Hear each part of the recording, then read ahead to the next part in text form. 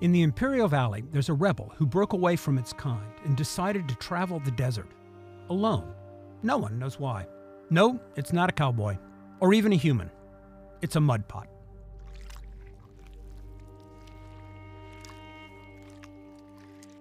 A mud pot is exactly how it sounds. It's a pool of bubbling mud, a hot spring.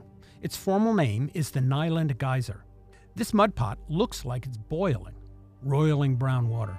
Instead, the water is warm, and the gases being emitted are primarily carbon dioxide. The gas is trapped under the ground and escapes through cracks and fissures through the rocks and soils saturated with water. The gas liquefies the sand, and the result is a hole in the ground, maybe 10 feet across, filled with continuously stirred mud. The Nyland Geyser came into existence in the late 1950s, and like mud pots around the world, it stayed put, bubbling away. However, since 2016, it's been moving, and at quite a pace, 20 feet a month. The movement seems inexorable. Enormous amounts of stone have been poured into the mud pot to fill it. The rocks just disappear into the quicksand that exists under the water. Steel sheets have been driven into the ground, and they have failed to stop the mud pot's roaming tendencies. In 2017, the mud pot crossed a rail line, forcing the rail that carries 70 trains a day to be replaced. By 2019, it inched its way towards the next target, a local highway, and that highway has been rerouted twice. There are a few hypotheses as to why the mud pot is on the move, a truly unique phenomenon. But what has been learned is when a mud pot goes a-wandering, it goes where it wants to. Now, why does this matter? Well, the Nyland Geyser is representative of the unique geological characteristics that make the Imperial Valley an astonishingly rich source of lithium.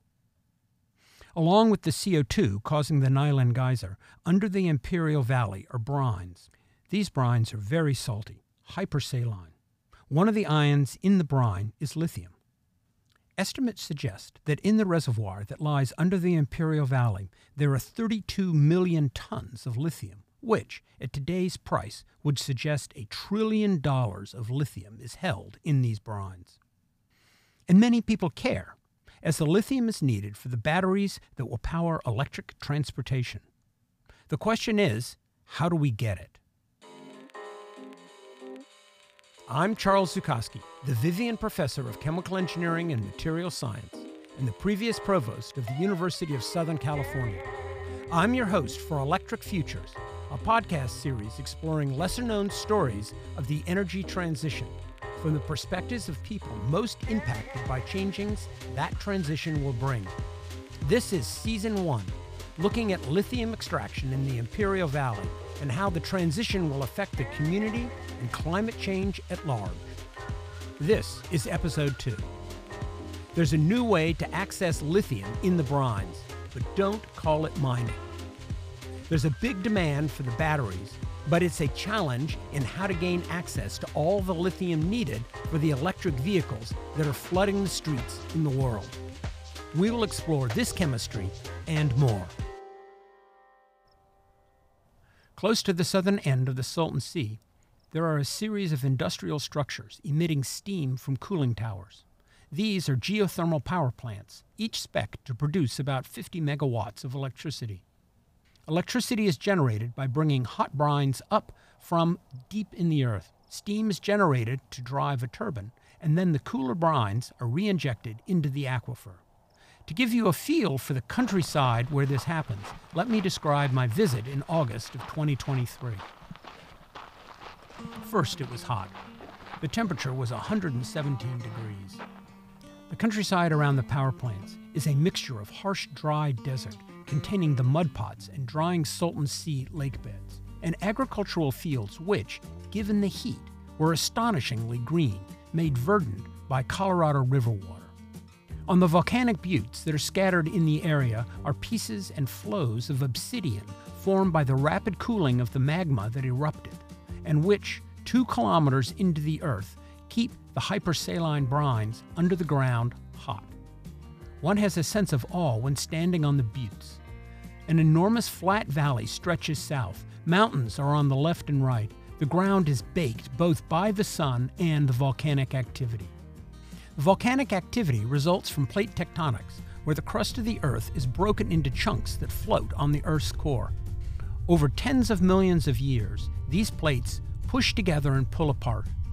Two plates, the North American and Pacific plates, started to slide past one another and pull apart about 5 million years ago and created a deep trench that is the Gulf of California. This motion created faults that crisscross the Imperial Valley today, one of which is the San Andreas that extends up the west coast of the U.S. This motion, the thin crust, and relative proximity of the core give rise to seismic activity in the valley and volcanic buttes. The mystery of the natural world is infused into the valley. This sense of awe is captured in the culture of the indigenous people who live in the area and who view this countryside as part of their cultural heritage. But despite this sense of heat deep in the earth and on the surface, life has adapted. Near one of the power plants is a fenced-off field with nothing growing on it. Around the outside are a series of birdhouses. These are unique birdhouses as they are built into the ground for the burrowing owls that frequent the area. As we drove slowly around the outside of the fence, the owls would scurry out of their nests into the blazing sun to check us out. They are maybe a foot tall with curious yellow eyes. They stared at us, hopping from one foot to another, suggesting the ground was too hot to stand on. These birds are migratory and choose to live in the Imperial Valley in the summer. They dig burrows underground, no doubt to escape the heat. They leave in the winter and return each year and dig burrows in the fields or banks of the canals. As with the growth of crops up to the power station fence, the return each year of the burrowing owls indicates the limited environmental footprint of geothermal power. All that to say, Imperial Valley's nature and technology have endured side by side for many, many years. And before these geothermal plants were constructed, companies consulted with Native American monitors like Frank Salazar. Out in the field, Frank would lead the vehicles across the countryside as they moved forward, protecting indigenous sites. And you're trying to tell him to avoid this part and this part, but he's also trying to find the areas where that machine could go because you don't have much clearance where that foot is, So if it's a little dip, he's got to go. So he was going all over the place. And then the archaeologists and the native monitors and maybe sometimes biologists, you never know, what cast of thousands is going to be out there, Wow. So you might have two monitors and an archaeological survey team. And then you got that guy, and you might have a bio out there, and then sometimes BLM visits. So I've been on that one on the west side of Highway 86, kind of near the Salton Sea Test Base. So it was interesting because that was my first monitoring area with Salton Sea Test Base, but literally we were right next to it in the Truck Haven area. So those were areas they have a couple wells out there. They have the in the ground, so they know there's geothermal out there. City of Imperial Mayor and environmental scientist Katie Burnworth said that they go hand in hand. I think right now we're kind of in Lithium Valley. You have that receding shoreline of the Salton Sea, which is huge. And for me, I've always thought geothermal and renewable energy is part of that solution. Because right now, if you go out to the Salton Sea, you can see where it's kind of a mosaic of, you have wildlife, you have agriculture, you have solar farms, you have geothermal plants, you have small communities out there, and they all coexist. And because of this, for you to understand the lithium extraction process, I need to start with how geothermal electricity is generated. The brines, trapped in the sediments under the Imperial Valley, naturally circulate and rise towards the surface. In this process, they would be expected to cool.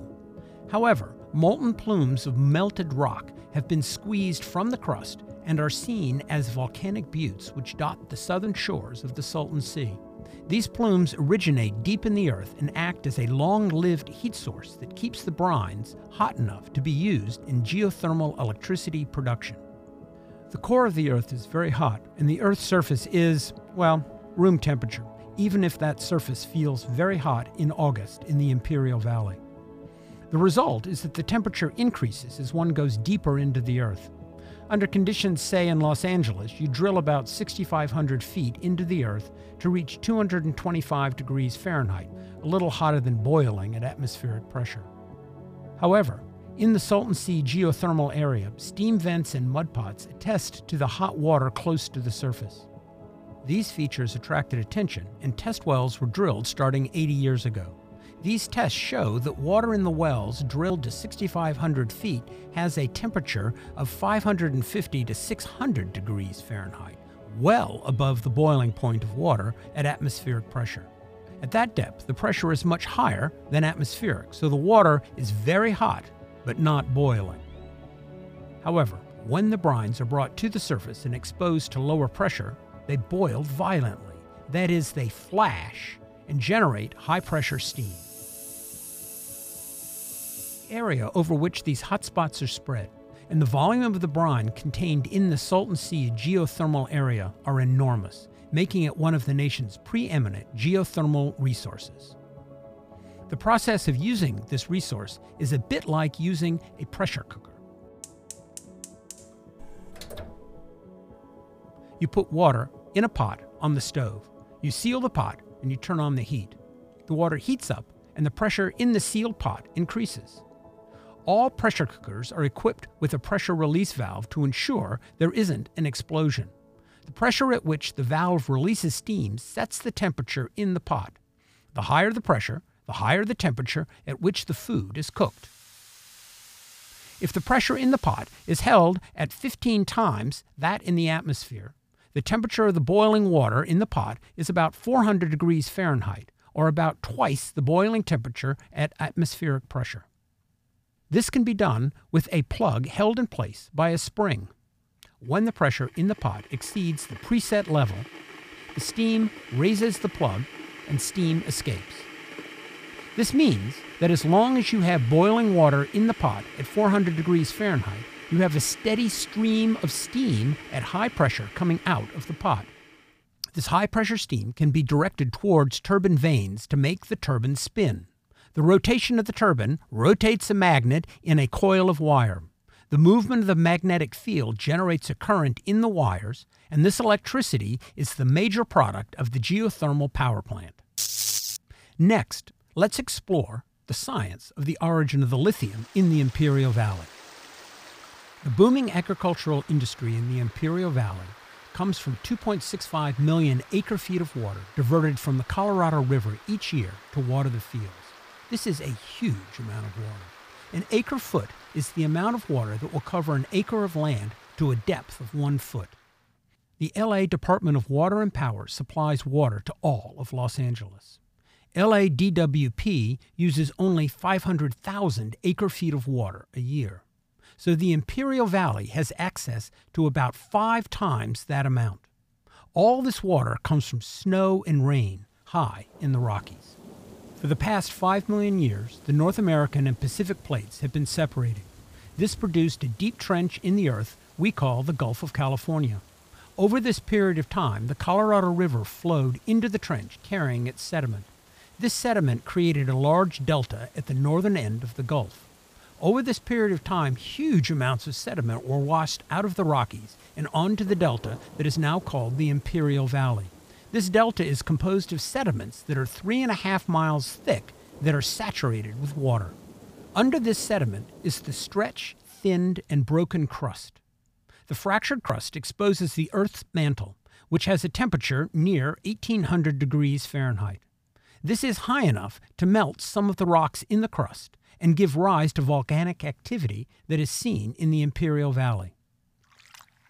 The water circulates through this heated zone and leaches the sands and gravels in the sediment. That is, the water pulls minerals out of the rocks, mostly salts, and the water is turned into a hypersaline brine containing 25 to 35% solids. That means that if you filled a glass with brine and dried it out, you would find a quarter of it filled with salts, or in an 8-ounce glass about 6 inches tall, you would have 1.5 to 2 inches of salt remaining.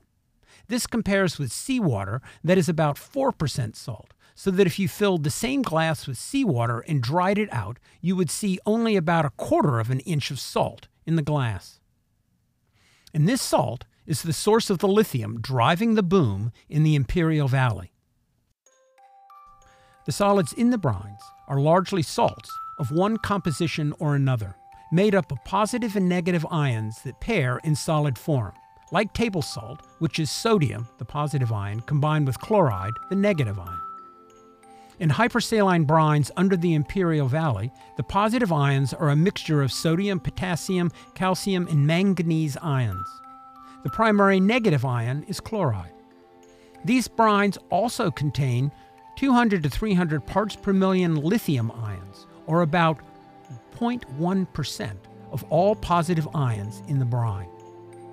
This is a minor component of the salts in the brines. There is much more sodium, potassium, calcium, and iron. So, on the face of it, the lithium may not look important. However, lithium is valuable.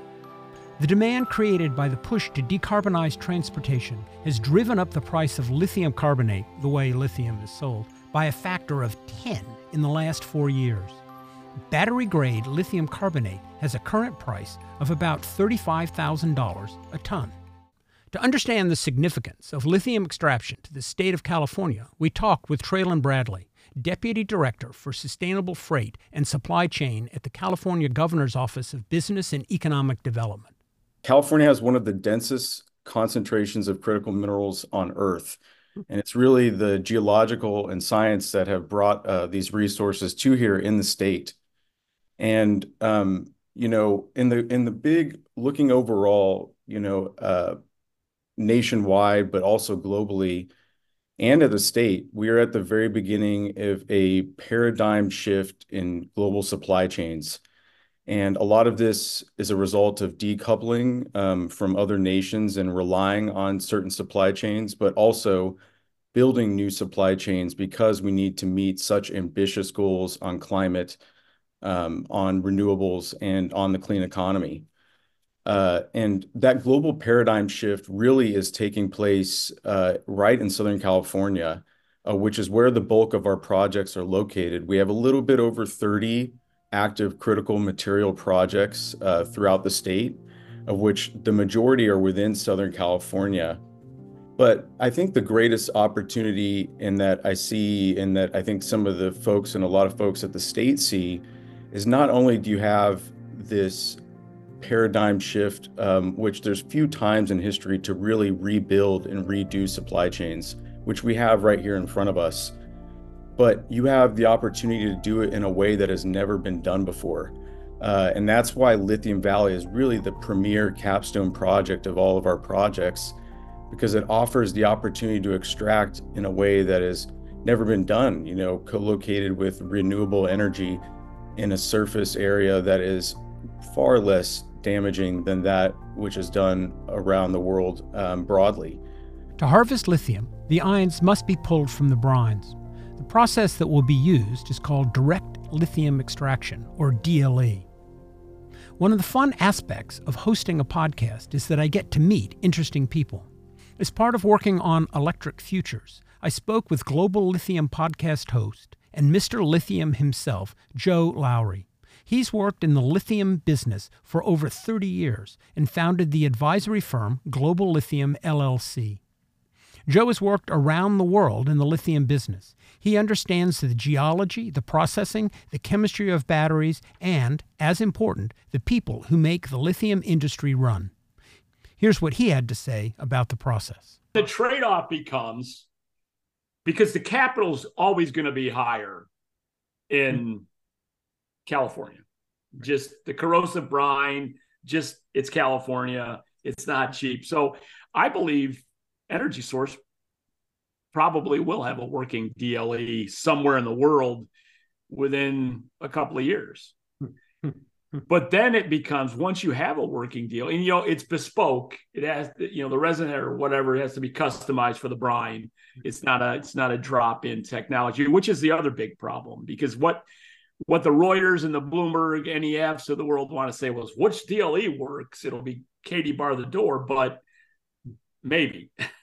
Success of the direct lithium extraction, DLE, in the Imperial Valley will depend on the engineering, chemistry, and market conditions.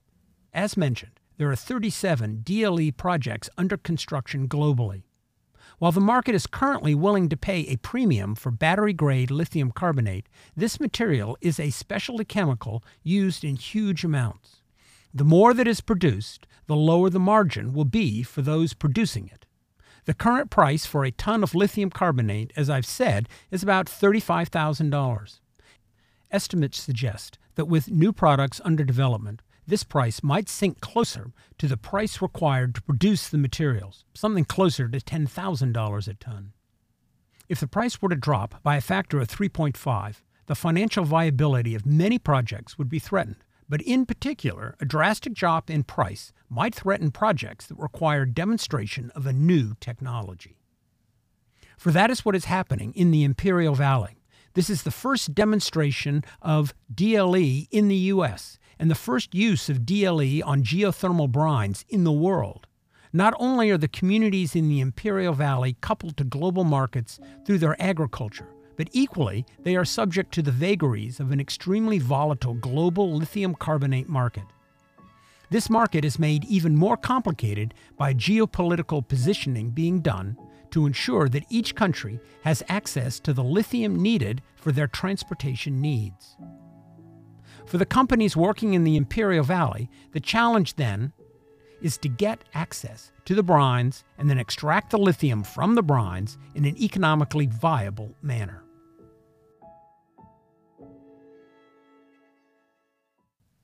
Three main companies will be involved in direct lithium extraction in the Imperial Valley: Berkshire Hathaway Energy, Controlled Thermal Resources, and Energy Source Materials. We've reached out to Berkshire Hathaway and Controlled Resources for comment and interviews, but we haven't heard back. But we did hear from Energy Source Materials. In the summer of 2023, I sat down with the company's Vice President for Government Relations, Vince Signorati, to talk about their direct lithium extraction process. Here's an excerpt of that conversation. I'm a fossil. I've been working in this industry for 42 years, not the lithium industry, but the renewable energy business, starting in geothermal up in the geysers in Northern California. I moved down here. That was in '81. I moved here in '88 and lived here for 21 years. Went to another renewable energy company, moved to San Diego. Did that for 3 years, and I came to Energy Source in 2011, and I've been here since. So I've worked in the renewable space for 42 years. Wow. So you've seen a lot of the transitions. I've seen plenty. So how do you see this lithium transition that's taking place here? It feels to me that the geothermal energy was marginally economically viable, but when you can pull a stream of lithium off, given the price of lithium, it turns into a very valuable industry. Is that impression right? Yes and no, because the host plants were constructed based on their own economics, and so those plants had to be profitable to whatever degree the owners and developers of those plants needed to see those profits, whatever their expected return on investment might be. So all 11 of the plants at the Salton Sea were built on a standalone basis. It so happens that we can bootstrap lithium, and so that enhances everything, but the plants have to stand on their own. And so those contracts have to be financeable. It might change in the future if Energy Source Minerals can prove that our technology does what we believe it does, will do, and other developers use our technology to negotiate power purchase agreements. You could potentially get a lower price knowing that you're going to be able to supplement whatever power revenues with lithium revenues. Wow. Okay. And so what is your technology? What is sort of the secret sauce? The secret sauce is ILiAD, and ILiAD stands for Integrated Lithium, Li, Adsorption Desorption. And that's the black box, if you will. And so our process is essentially 3 steps. we take the brine after it's been used to generate electricity at the power plant. So what would otherwise go from the power plant back into the ground, directly back into the ground through injection wells, that fluid will be diverted to our adjacent facility. We'll keep it for about 10 to 12 hours on our site, during which time we'll pre-treat it. That's step one in our process, is what we call impurity removal. So instead of taking some of the silica out of the brine in order to keep the geothermal process fluid and functional, that silica removal is about 2 trucks a day, maybe 36 tons, more or less, per day. We will take 5 times that amount out of this brine. So we're going to take as many of the solids out of the brine as we possibly can to make it as compatible as we can with our Iliad technology. During that phase 1 of our process, we will also have 2 co-products, and those are manganese and zinc. So they come out with the silica and the heavy metals and all the cats and dogs. So we'll have but manganese and zinc to get rid of. We hope we can sell it. We haven't yet, but we hope to. Step 2 is Iliad. So we take this fluid that is now much cleaner than it was when it came onto our site, and we put it through our Iliad technology. And Iliad is something of a water softener, if you can imagine that. We have a resin bead that's specially designed for this technology. It's called sorbent, and the sorbent was designed to preferentially attract the lithium and reject everything else. So much like a water softener, once this mineral is embedded in the sorbent, then it's washed and stripped. So the lithium is stripped, and we take that fluid, which is now lithium chloride, and continue the process. Step 3 is what we refer to as polishing or softening, and that's where we convert the lithium chloride to a crystal product, lithium crystal product. And it's lithium hydroxide monohydrate, which is battery spec lithium. So it could go directly from our plant to a cathode manufacturer. And that's what we set out to do at the very start of this whole thing. Is we were going to build something that produced lithium hydroxide monohydrate. So all right. So now I've got this liquid, and you've exchanged the lithium for another ion, and then that brine, is it still fairly salty? No, it's not particularly salty at that time, because we keep as much of the salt in solution as we possibly can. Okay, so that stays in solution. So it's just the leftovers of the brine. What do you do with it? When we're done with it, we send it back to the power plant, and it's injected back into the ground at a somewhat lower temperature. It comes to us at about 230 degrees Fahrenheit, so that's the exit temperature at the plant. We take it down to a little less than 200 when it goes through our process, and then we send back to the power plant a much, much, much cleaner brine and a little bit lower temperature, and it's injected back into the ground, ultimately reheated and reused.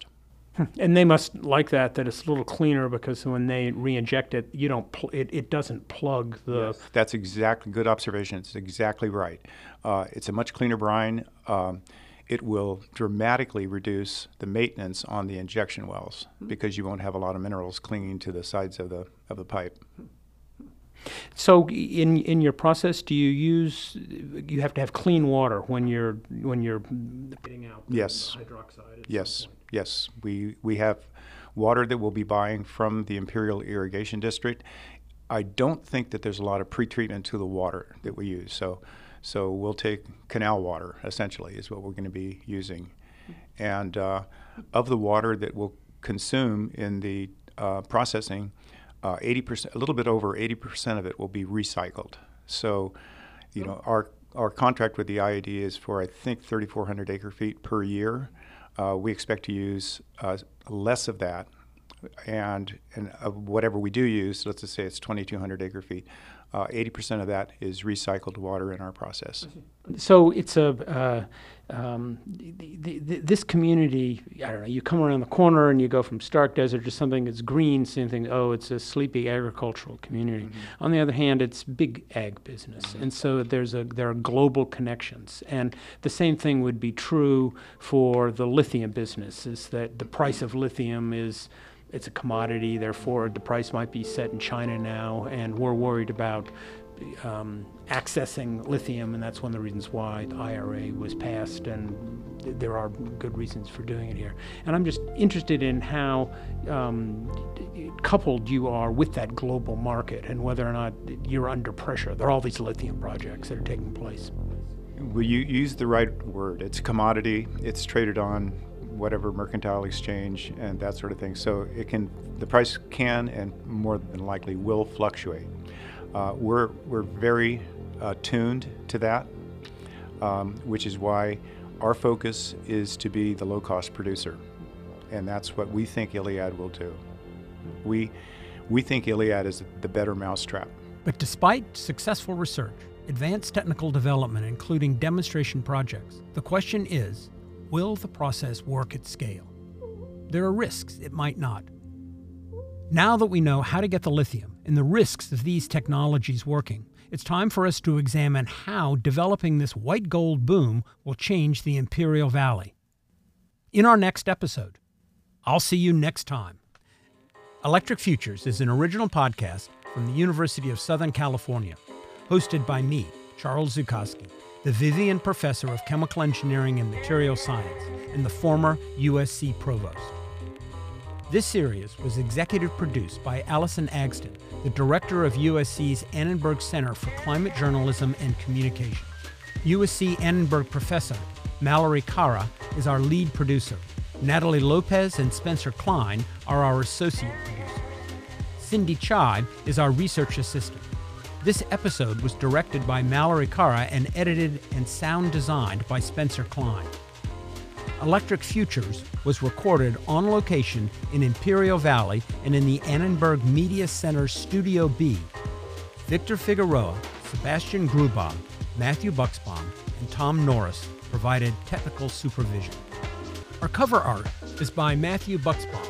All music and sound effects used with express permission under limited blanket license authority from Epidemic Sound.